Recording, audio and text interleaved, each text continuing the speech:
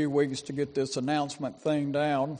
Tiago, of course, was in charge of that while he was here. Every now and then I would fill in, but there are a couple of other announcements I thought of. One thing that we are starting to do as of today, when the service begins, all the doors except for this door straight ahead and this door here will be locked for security purposes. So please be mindful of that. And then, what was the other announcement I thought of just a moment ago? There's three. I'll go to number three, and maybe I'll come back to number 2. Also, we are still in the process of moving everything from Ridgewood. Saturday, we will try to remove the rest of the things that we need to move out here. So if you're available Saturday morning, please come and help us make that move. Maybe the second one was...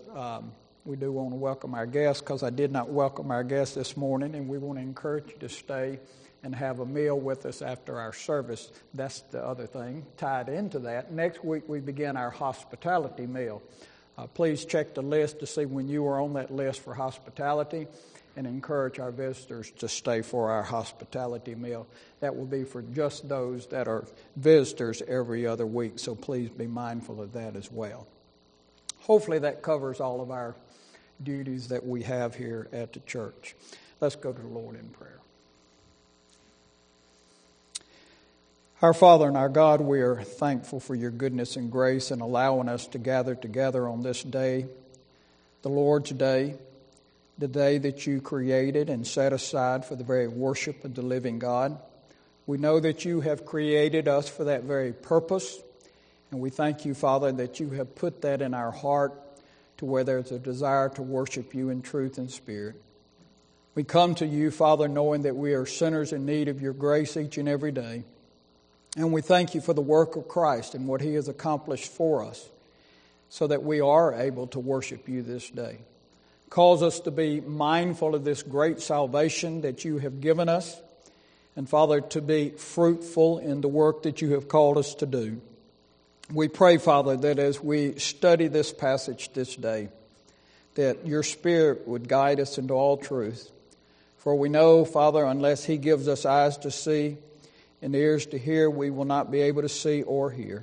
So we pray, Father, that that illumination would take place this day. And, Father, that you would work in our midst, that you would sanctify your children, and that you would save those who are yours. Bring them to know Christ as Lord and Savior. We do pray, Father, for those that are not here today. We know that many are not feeling well. We pray that your healing hand would be upon them, and that you would restore their health quickly, so that they might join us soon in worshiping you. We pray for those who would be away traveling and worshiping elsewhere today, that you would bless their time together with other brothers and sisters in Christ, and bring them back safely as well. We also pray, Father, for those who would not be here due to lack of concern for their own spiritual condition. We pray that your Spirit would work in their heart and bring conviction, so that they would not forsake the assembling together of the brethren. We pray, Father, that as your word is proclaimed not only here but throughout the world, that many would come to know Christ as Lord and Savior, and we would give you all the glory and praise in what you would choose to do. And this we pray in Christ's name and for his sake. Amen. Take your Bibles and turn with me again to Mark chapter 12. We'll pick up where we left off last week, and we will read verses 1 through 12. Mark chapter 12, beginning with verse 1. Then he began to speak to them in a parable. A man planted a vineyard and set a hedge around it, and dug a place for the wine vats, and built a tower, and he leased it to vine dressers, and went into a far country. Now at vintage time he sent a servant to the vine dressers, and he might receive some of the fruit of the vineyard from the vine dressers. And they took him and beat him, and sent him away empty-handed. Again he sent them another servant, and at him they threw stones, wounded him in the head, and sent him away shamefully treated. And again he sent another, and him they killed, and many others, beating some and killing some. Therefore, still having one son, his beloved, he also sent him to them last and said, They will respect my son. But those vine dressers said among themselves, This is the heir. Come, let us kill him, and the inheritance will be ours. And they took him out and killed him and cast him out of the vineyard. Therefore, what will the owner of the vineyard do? He will come and destroy the vine dressers and give the vineyard to others. Have you not read this scripture? The stone which the builders rejected has become the chief stone. This was the Lord's doing, and it is marvelous in our eyes. And they sought to lay hold of him, but feared the multitude, for they knew he had spoken the parable against them. So they left him and went away. A number of years ago, I was hunting down in Monticello on my uncle's property, and as I was going through the woods looking for a deer I thought I had killed, I came upon this old, dilapidated house that I never knew was there. And after hunting, I went by my uncle's house and I began to talk to him. And I asked him, I said, Uncle Jack, what is that house back there in the woods? I didn't know it was back there. He said, well, that was my hired hands that lived in that house. And they kept up the farmland for my father and as well for me for a number of years. I guess you could say that was my first meeting of what is called tenant farmers. During the first century, the agricultural system of Galilee had something similar to that. Some landowners, they did not supervise their land. They would turn their land over to others, tenants. They would hire these tenants to live on the land and to farm the land, to farm the vine. Now, in our passage today, Jesus is given a parable that speaks about this tenant farming. Our Old Testament reading this morning, found in Isaiah chapter 5, describes Israel as the special vineyard that God planted. So there is this direct parallel to this passage that we read in the Old Testament, to this parable that Jesus gives here in Mark 12. Now Isaiah makes reference to the Old Testament community and their relationship to the Lord. And we see that the vineyard is judged. Now, why are they judged? If you followed along as how I read, you saw why they were judged. Because they were fruitless. They had not yielded the proper fruit. And therefore, a strong warning was given to them, those who claimed to be God's people. They claimed to be the covenant people of God. And God exhorts them through the prophet Isaiah to do what? To bear fruit. Now, as Jesus tells the parable, we see that these tenant farmers are condemned. There in verse 9. Therefore, what will happen to the owner of the vineyard? Well, what will he do? Well, it tells us what he's going to do. We know what he's going to do. He will come and destroy the vine dress and give the vineyard to others. So he reveals the great responsibility and accountability laid on those who claim to be God's people, who claim to be God's covenant people. And this failure to bring forth fruit is directly connected to the failure of the religious leaders who Jesus is speaking to in their lack of teaching and disciplining the people of God. Now we see that these tenant farmers in the parable are condemned. And they're condemned first of all for mistreating the servants of the landowner. And then eventually what do? Well, eventually they kill the owner's son. Now, of course, it's clear to us who these servants are. These servants represent the Old Testament covenant prophets. Those of the ancient leaders rejecting them. We see this in Zechariah. Zechariah chapter 1, verse 4 through 6. Zechariah says, Well, let me turn to Zechariah. I'm in Zephaniah. It won't read right if I'm reading from Zephaniah instead of Zechariah.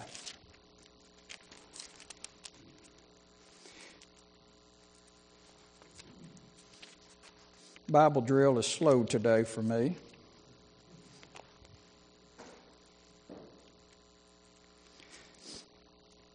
Have you ever gone, there it is, blank on where Zechariah is? Zechariah chapter 1, verses 4 through 6.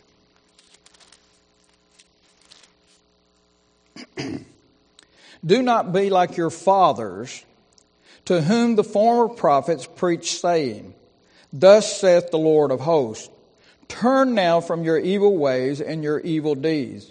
But they do not hear nor heed me, says the Lord. Your fathers, where are they? And the prophets, do they live forever? Yet surely my word and my statutes, which I command my servants the prophets, did they not overtake your fathers? So they returned and said, Just as the Lord of hosts determined to do to us according to our ways and according to our deeds, so he has dwelt with us.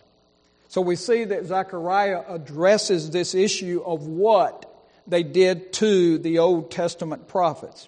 Now, of course, the son of the vineyard is none other than Christ himself. So this parable of the tenants gives us a recap of the Old Testament covenant history of Israel. What happened when God called his people out of Egypt? Well, he carried them through the wilderness, and he carried them to what, children? He carried them to the promised land. Now, what were they to do in the promised land? They were to establish themselves as God's people. And there they would be under God's authority, and God would instruct them by his messengers, his prophets, his kings, his priests. But what did they do? Well, God's people there in the promised land rejected God's prophets, rejected God's priests, did not listen. And God had every right to destroy that nation. But instead, he sent one last messenger, his son. But he too received with even greater hatred. And we see that the tenants killed him in the attempt to do what? To possess the land for themselves.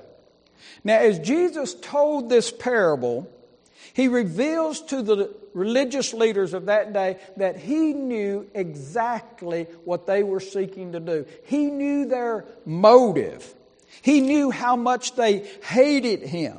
And we see that the tenants kill him so that they themselves might possess the authority that they had over the people. So this parable not only reveals how much unredeemed people hate God at that particular time, but it also has an application for us, revealing to us how unredeemed people hate God today. I saw this very thing yesterday. Some of you saw it as I put it on GroupMe. There's people that hate God. Go over to the abortion mill one Saturday or one day, and you will see people that hate God. You bring up God to them, and they'll begin to mock God. They'll begin to laugh about, oh, you believe in God. They will mock you. These are people that hate God. Now, how do we know they hate God? Well, they hate God's children. And they hate the most innocent of all human beings, and that's the babies. And they demonstrate that, just as you saw the particular woman on the video that I took as she danced and rejoiced as people drove into the abortion mill to murder their children. People continue to hate God. And it's due to not having a new heart. Now, the only reason why we love God is because God has changed our heart. God has given us grace. God has blessed us with his salvation. That's the only reason why we are not like them. when you go out to a place like that, you actually feel sorry for those people because you know that they're blind to the truth and they hate the truth. And therefore you pray that God would remove the scales from their eyes so that they would understand the truth and repent and leave such a place like that. And many people have. If you've ever met Beverly Millen, she will tell you her story, how she was an abortionist, one of the first abortion clinics here in Jackson, Mississippi. But God did a work in her life. And her husband are two of the most strongest, of course her husband has passed away now, advocates for the life that they are. They have allowed many girls to move into their house, and she has delivered their children. She has shown love to individuals. People, though, continue, just like these religious leaders, to hate God. On January the 1st, I got my first visit of the year from 2 Jehovah's Witnesses. Have you had your visit from a Jehovah's Witness this year?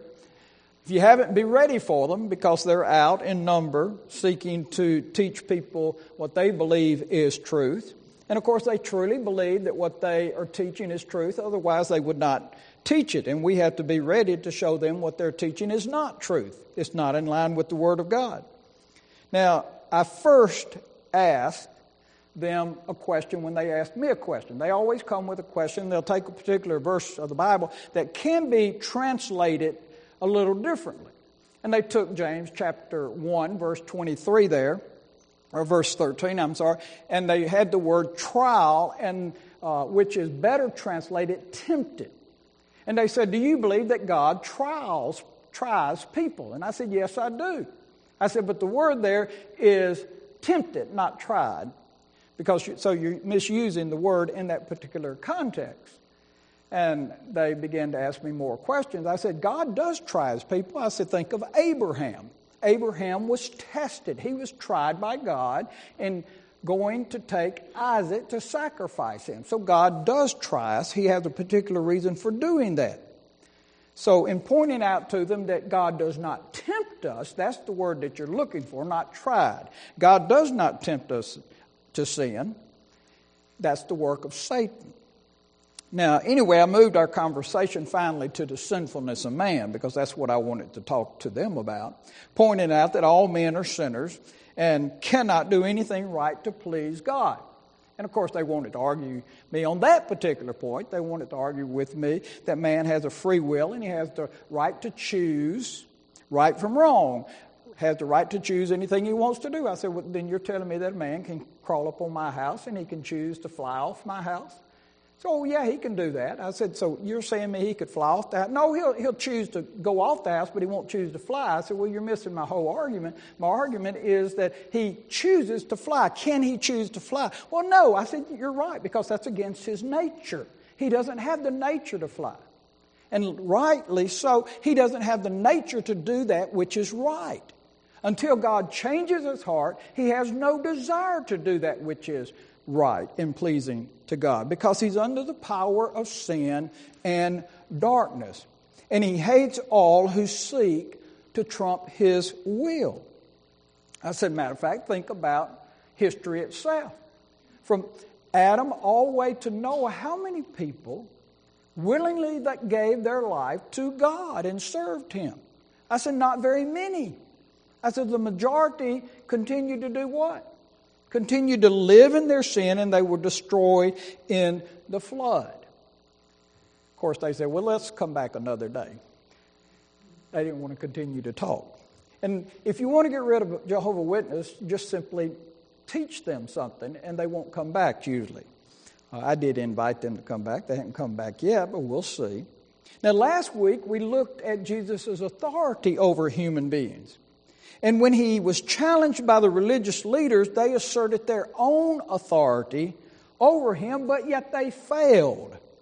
They could not compare themselves to him in any way. They could not compare themselves to him morally or theologically. He was so much greater than them. And they could not even begin to comprehend his greatness. I mean, every time they tried to entrap him, what happened? They failed. They had egg on their face. It seems as if they would have given up, but they, of course, never did give up. And now at this particular time, just days before Jesus' crucifixion, he exposes them in this parable. He nails them. I mean, look at what is said there in verse 12 of Mark chapter 12. And they sought to lay hold of him, but feared the multitude, and they knew he had spoken the parable against them. So they left him and went away. See, their very conscience was pierced. A man's conscience can be pierced without repentance, and that's what happened here. Their conscience was pierced by the words of Jesus, and instead of repenting, what did they do? They got angry and they left. They saw that Jesus was their master, even though they didn't bow before him. They saw that he was their judge, but yet they continued to reject him as their master and judge. Now, in this parable, we see three truths that I want us to look at that help us to understand man's hatred of Jesus Christ, of God, of the gospel, and our need to repent and surrender our all to Christ. First of all, we have the rebellious tenants in the parable. Now, remember, we studied the parable of Jesus pertaining to how Jesus gave parables and what the purpose of those parables were, all the way back in Mark chapter 4.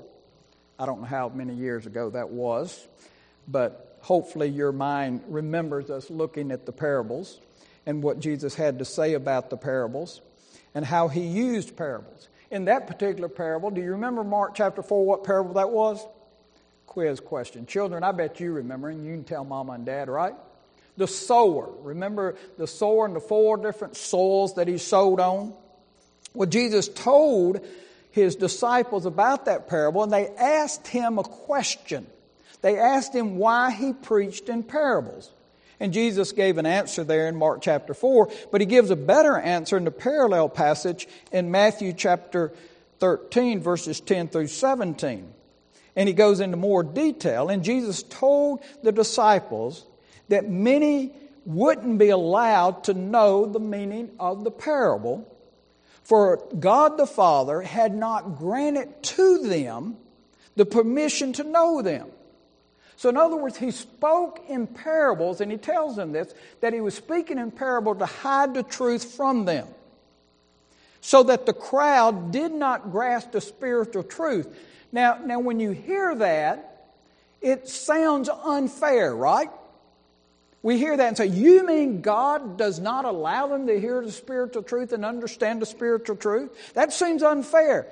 But we are assuming that if they heard it, if they heard what was spoken in the parable, that they would accept it, right? That's what we're assuming, right? You follow him here?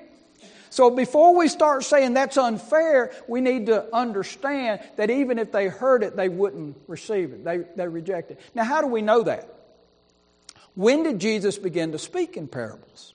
Not at the very beginning of his ministry. He had already been teaching the people for a long time. And what had they done? They had rejected it. So Jesus says, okay, from now on, I'm going to be teaching in parables. You will be able to understand, telling the disciples, but others will not be able to understand. Why? Because they had hardened their heart so long against what Jesus had said. Their desire to follow Jesus was not to hear the spiritual truth. Their desire to hear Jesus follow Jesus was what? To see the miracles or to receive the food. They were saying, what's in it for me physically, not what's in it for me spiritually. So they were rejecting it, and they were denying what Jesus was saying. And therefore, he quotes there in Matthew 13 this prophecy of Isaiah. And he says, hearing you will hear and shall not understand. And seeing you will see and not perceive. For the heart of this people have grown dull. Their ears are hard of hearing. Their eyes they have closed. lest they should see with their eyes and hear with their ears, lest they should understand with their heart and turn so that I should heal them. So what we have here is a judicial judgment of God against them for not hearing and for rejecting for so long. So Jesus says, the heart of the people has grown dull, there in verse 15.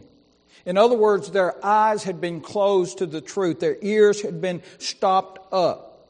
They had a spiritual heart problem and they didn't even understand it. And it had affected their spiritual vision as well as their spiritual healing. Now Jesus said, but blessed are your eyes, for they see. So he's talking to the disciples, and he says, blessed are your eyes because you're able to see these things. And he goes on, and he says, your ears, for they hear. Do you realize how wonderful the benefit it is for us to see and to hear the gospel? For us to see and hear God's truth? To be able to grasp it and understand it and be able to apply it to your life because the Spirit of God is working in your heart? Now in verse 13, Jesus says that some hear, but some do not. Those some do not understand. And then in verse 14, he read the prophecy of Isaiah. How the people would hear but not understand, and how they would see and not perceive. So what did Jesus mean by this hearing and understanding? Well, again, if you look at the parallel passage back in Mark chapter 4, where the parable is of the sower, he says, these are the ones by the wayside where the word is sown. When they heard, Satan comes quickly and takes away the word that was sown in the heart. So these hearers hear the word of the kingdom. They hear the gospel. They hear the teaching of Jesus, and what happens? They don't understand it. It doesn't take root in their heart. They reject it, and what happens? Satan comes and snatches the word from their heart. If the word is snatched away from their heart, if it's snatched away from their mind, they cannot believe and be saved. So the phrase does not understand means that they did not believe, and therefore they did not have eternal life. But yet those who did hear and those who did understand with a spiritual heart, they became Christians. And they grew spiritually throughout their life, and they brought forth much fruit. So we discovered that the crowd did not hear and understand. The multitude did not hear and understand. And those that are referred to did not believe, and they were not saved. So we discovered that this crowd, even though they had been listening to Jesus and following Jesus for some time, had already rejected the message that Jesus had taught time and time again. And the fact that they rejected Jesus reinforces what is said there in verse 12. For whoever has, to him more will be given, and he will have abundance. But whoever does not have, even what he has will be taken away from him. So Jesus is saying that those who receive His Word, those who receive Him and His Word, they are given more. They will continue to grow in grace. They will have greater understanding. But yet those who reject the message that is preached will fall under God's judgment. And they will not see, they will not hear, and they will not understand. Now go back to our main passage, Mark chapter 12. And it begins with these words, "Then he began to speak to them in the parable." Now who are the them? Well, the them are the same them there in verse 33 of chapter 11. And Jesus answered and said to them. Well, you say, well, that doesn't help a whole lot. A them and a them. Well, let's move back further than verse 33 and go all the way back to verse 27. In verse 27 it says, then they came again to Jesus.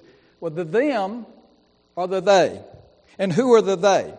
Well, it tells us who the they are. And as he was walking to the temple, the chief priests, the scribes, and the elders came to him. So we find out who the them are.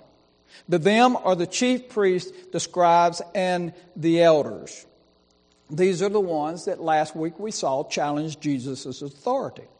But Jesus quickly caused them to be speechless in giving them no answer to their question. He wouldn't answer their question, so therefore, or they wouldn't answer his question, so therefore he wouldn't answer their question.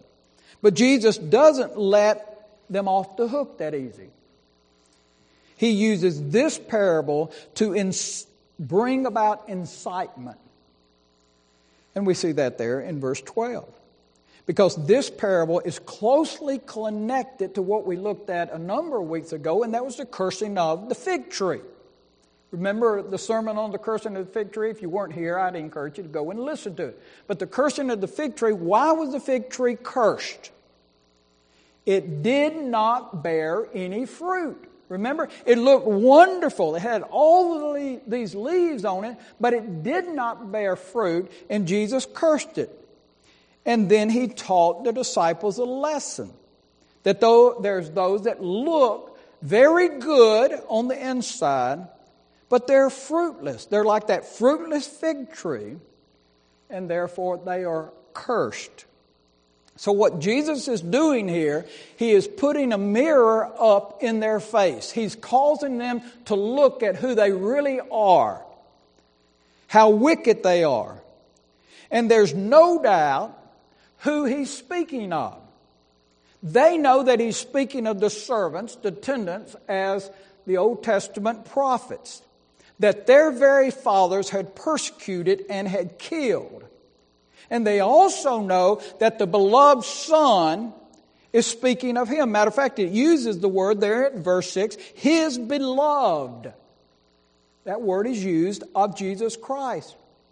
He is the beloved Son of God. So Jesus confronts them with the fact that he knew their plans. He knew that they intended to destroy him. So what did they do? Well, they got angry, we see. I mean, at this very moment, they would have destroyed him if they could have. But what does the passage tell us? The passage tells us they feared the multitude and they held back. So we see that Jesus is the one that's controlling the situation. He had carefully avoided any needless confrontation with the leaders, and up to this point, but now the time has come and he's exposing their wickedness. Now, the second thing that I want you to see is the reaction of the religious leaders. I mean, when evil is exposed, there's two ways that you can respond to it. One, repent. The other, get angry. The majority of time is the first one, right? Repent. No. The majority of the time you confront evil, what happens? People get upset. I've experienced it many times throughout my pastorate of nearly 40 years. I mean, on one occasion I had a door slammed in my face. On another occasion I was quickly escorted to the door. On another occasion, I remember a former deacon, he was no longer a deacon, but he was in our meeting, and I remember him taking his fist and striking in his hand. He said, in my younger days. I'm glad it wasn't in his younger days.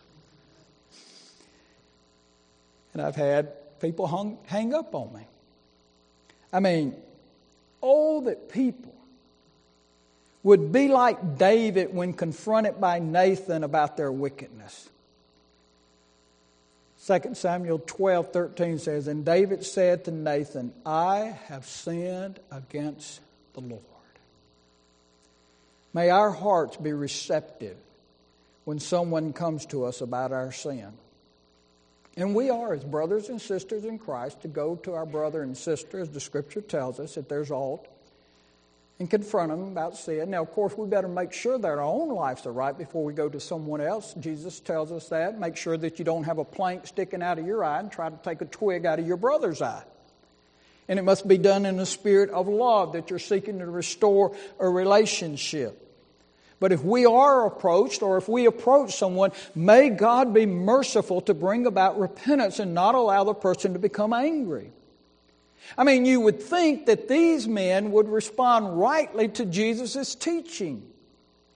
I mean, if Jesus and His preaching and teaching doesn't bring men to see their sinfulness and their need to repentance, then who in the world can bring someone to repentance? But we see that this isn't the first time that people have responded to Jesus in this way.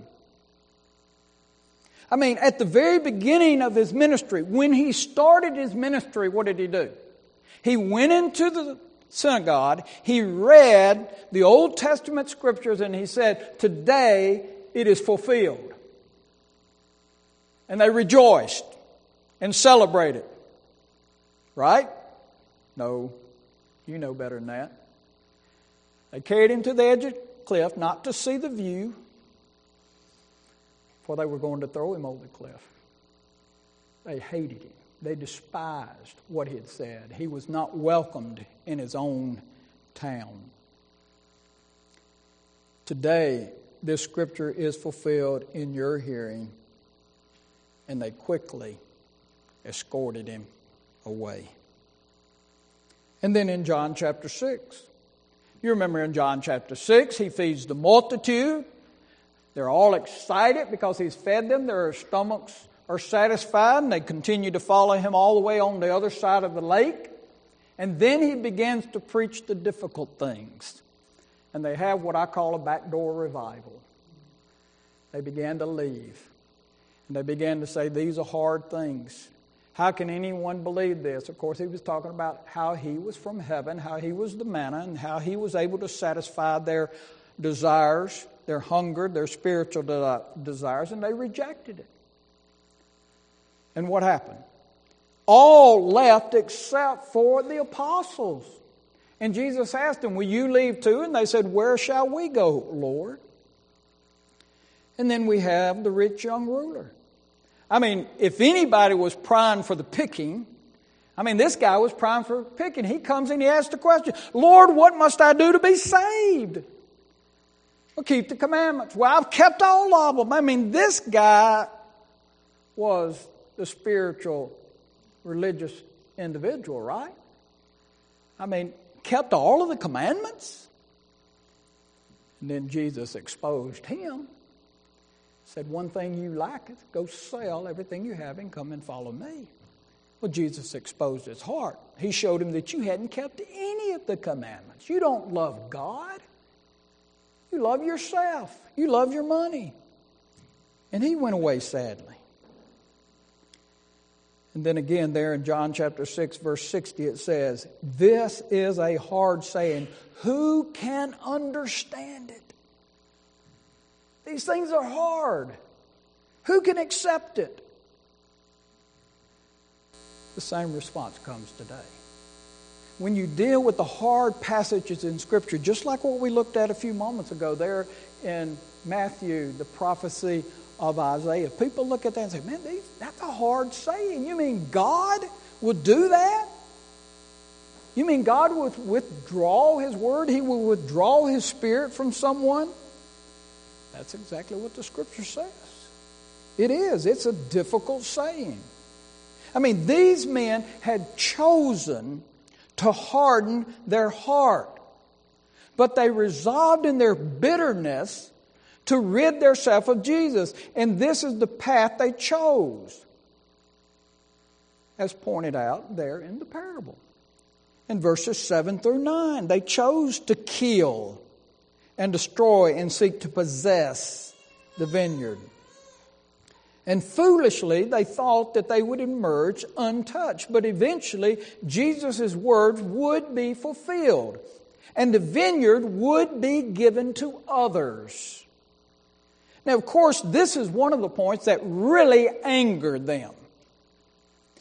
I mean, that the very thought that someone other than the Jews would be given the vineyard, ownership, that was repulsive to a Jew.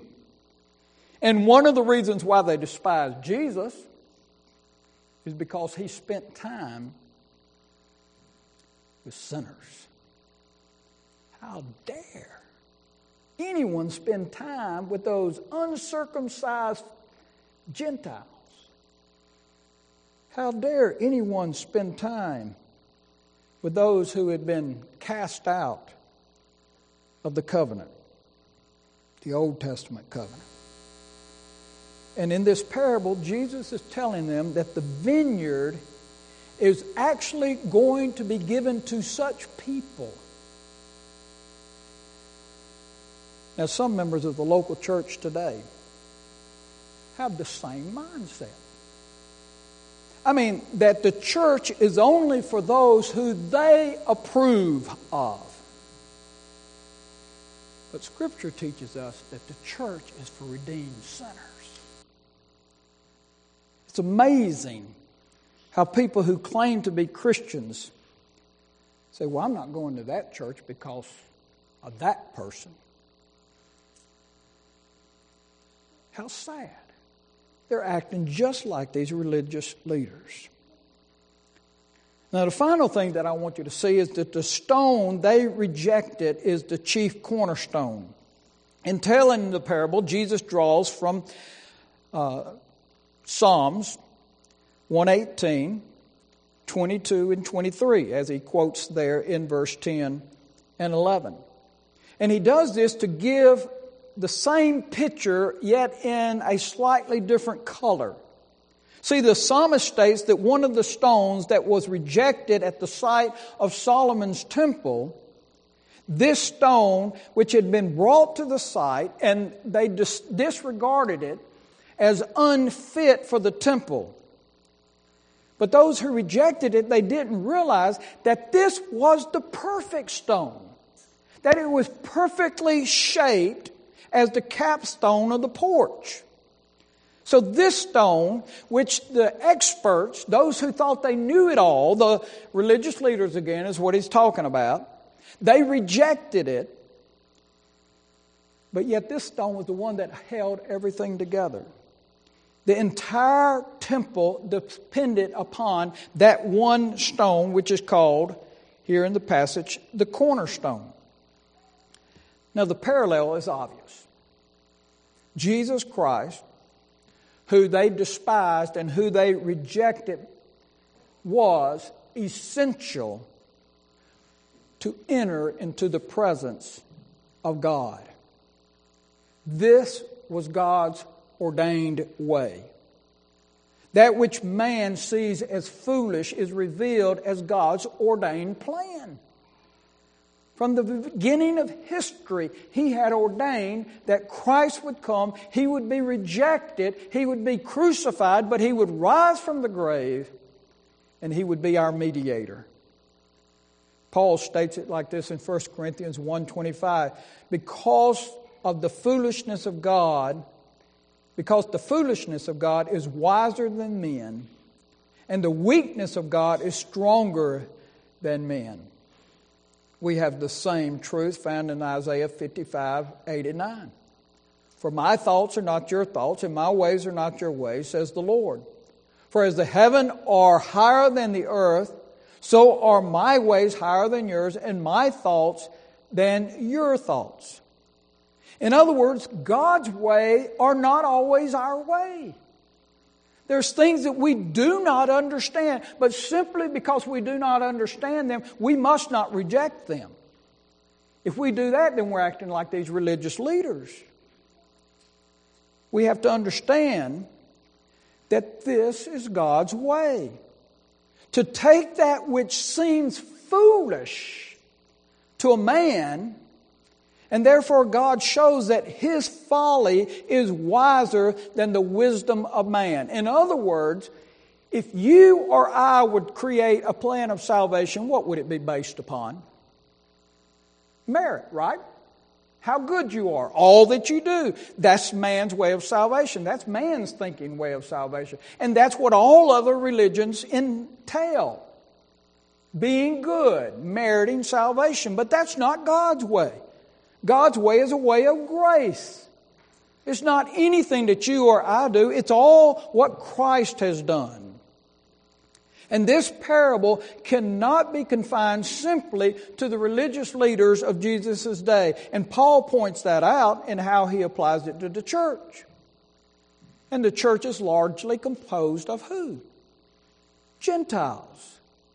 Who are the Gentiles?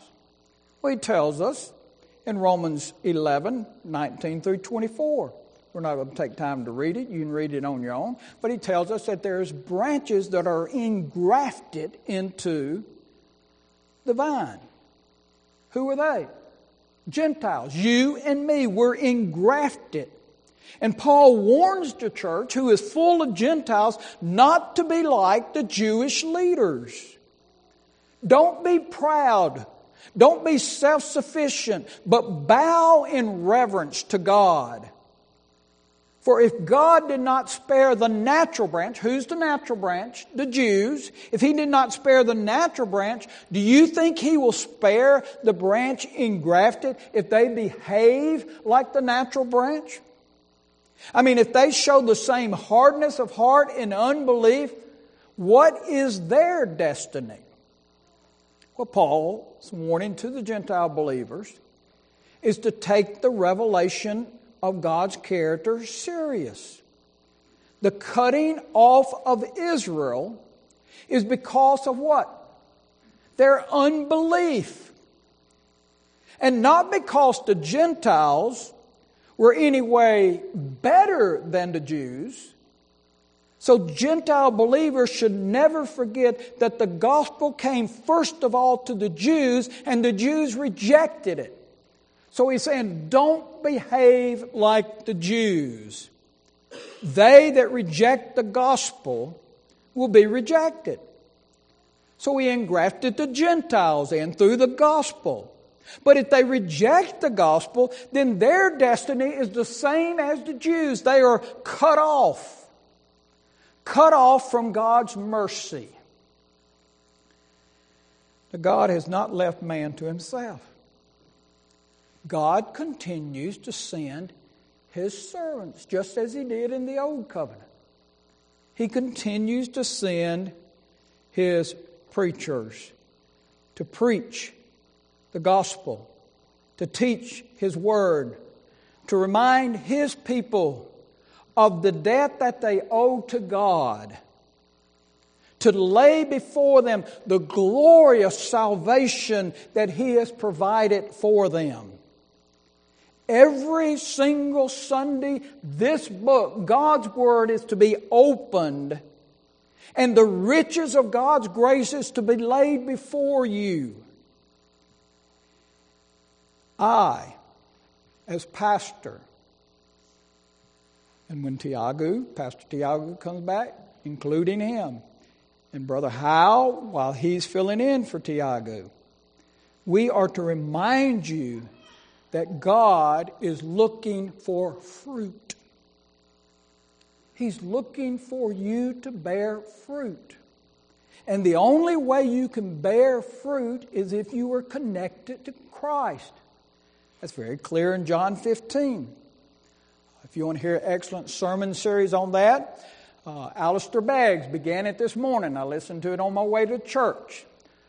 You can listen to it too at 8 o'clock. He starts preaching for 25 minutes. I think he splits his sermon in two because he normally doesn't preach 25 minutes. So they cut it in half and play half one Sunday, the other half the next Sunday. But it's preaching on bearing fruit, that Christians are to bear fruit. Now the fruit is connected with what he says in Galatians 5. The fruit of the Spirit. Now it's the fruit. In other words, all of those things are to be in a Christian's life. So my question to you is, are you fruitful? How much fruit are you bearing? Are you living for Christ? Are you carrying His cross? Is it evident? Do people know that you're a child of God? Because your life is radically changed. Your life is different from theirs. Now, that doesn't mean you don't ever sin, but do they see that when you do sin, that you seek quickly to repent of your sin and to be restored to fellowship with God? Do they see that if you lose your temper, that you quickly ask for forgiveness? Do they see that when you sin against them, that you're quickly to confess your sin? That's how they know that you're different from everybody else in the office. They see it. It's obvious. And you tell them, I'm not perfect, but I'm growing in grace. And they ought to see that you're growing in grace. I mean, as you look back on 2019, how did you do? It's important that we take inventory to see where we were and where we are. Have we moved forward in our Christian walk? Or are we stagnant? Or have we gone backwards? It's important that we evaluate where we are. Are you more like Christ today than you were a year ago? Do you have a deeper love for Him? Do you have a deeper love for the gospel? A deeper love for the kingdom? A deeper love for God's people? How do you respond to the preaching of the Word? Do you welcome it?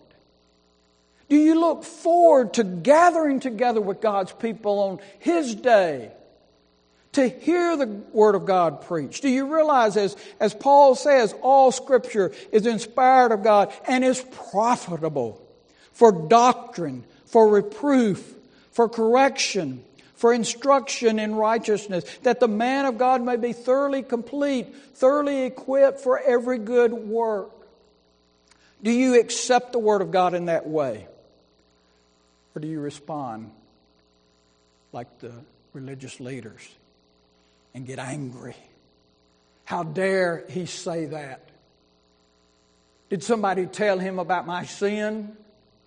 You know, that's often our thought. When the preacher says something particularly, they say, well, somebody must have told him. No.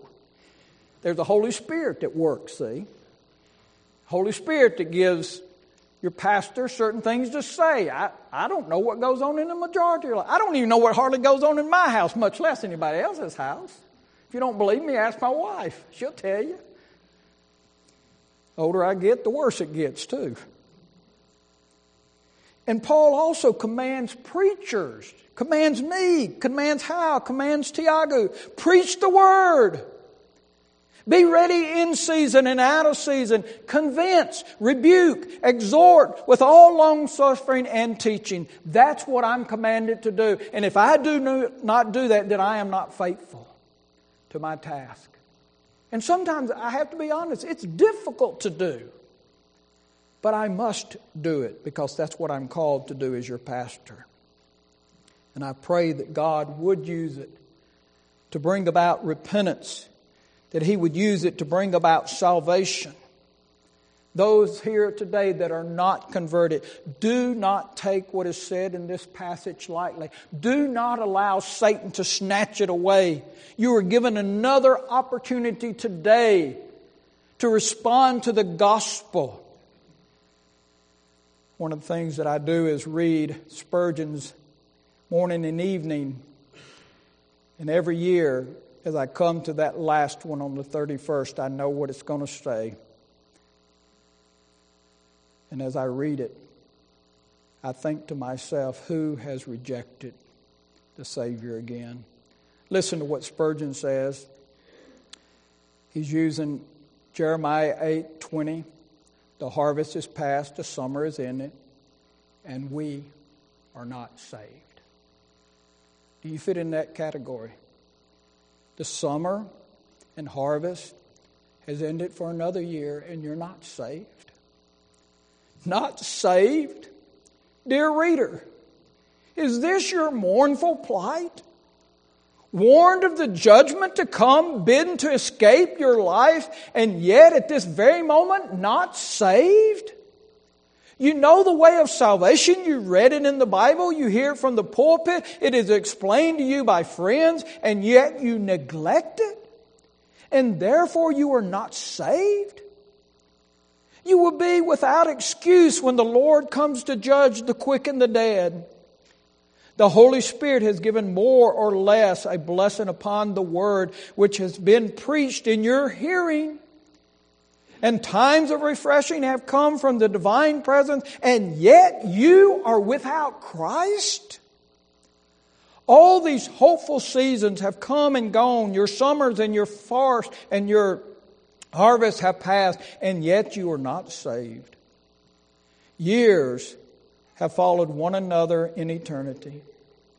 And your last year will soon be here. Youth is gone. Manhood is going.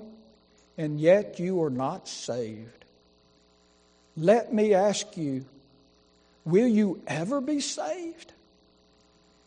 Is there any likelihood of it? Already the most propitious season have left you unsaved. Will others' occasions alter your condition? Means have failed with you. The best means used perseveringly and with the utmost affection. What more can be done for you? Affliction and prosperity have alike failed to impress you. Tears and prayers and sermons have been wasted on a barren heart. Or not the probability dead against your ever being saved? Is it not more than likely that you will abide as you are till death forever bar the door of hope? Do you recall for the supposition? Yet it is most reasonable one. He who is not washed in so many waters will all probably go filthy to the end. The convenient time never has come.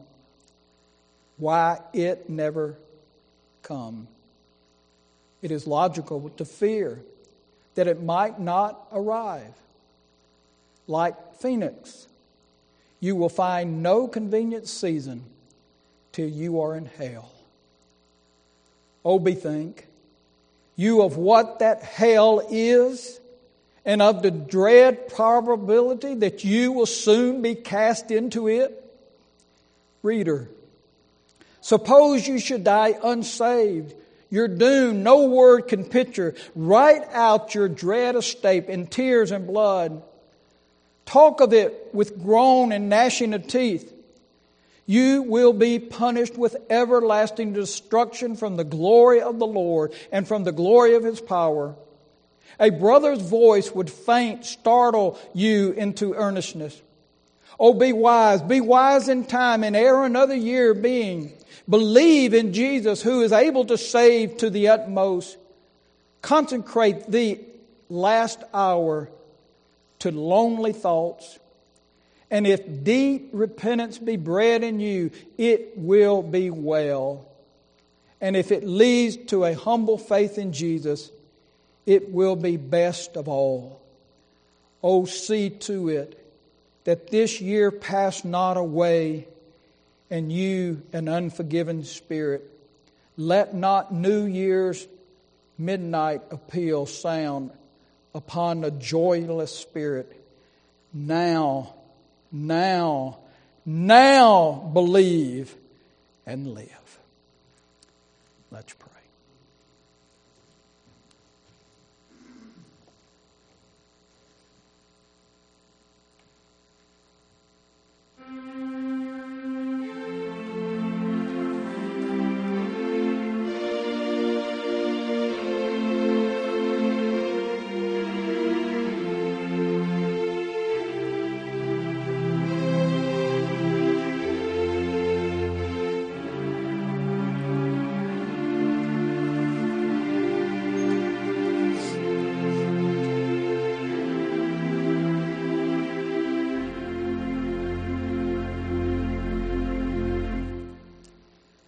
Father, how we pray that your Spirit would move upon our hearts this day, and that He would renew us as only He can, so that we have a deeper love for Thee, a deeper love for Christ, a deeper love for the gospel, a deeper love for the souls of men.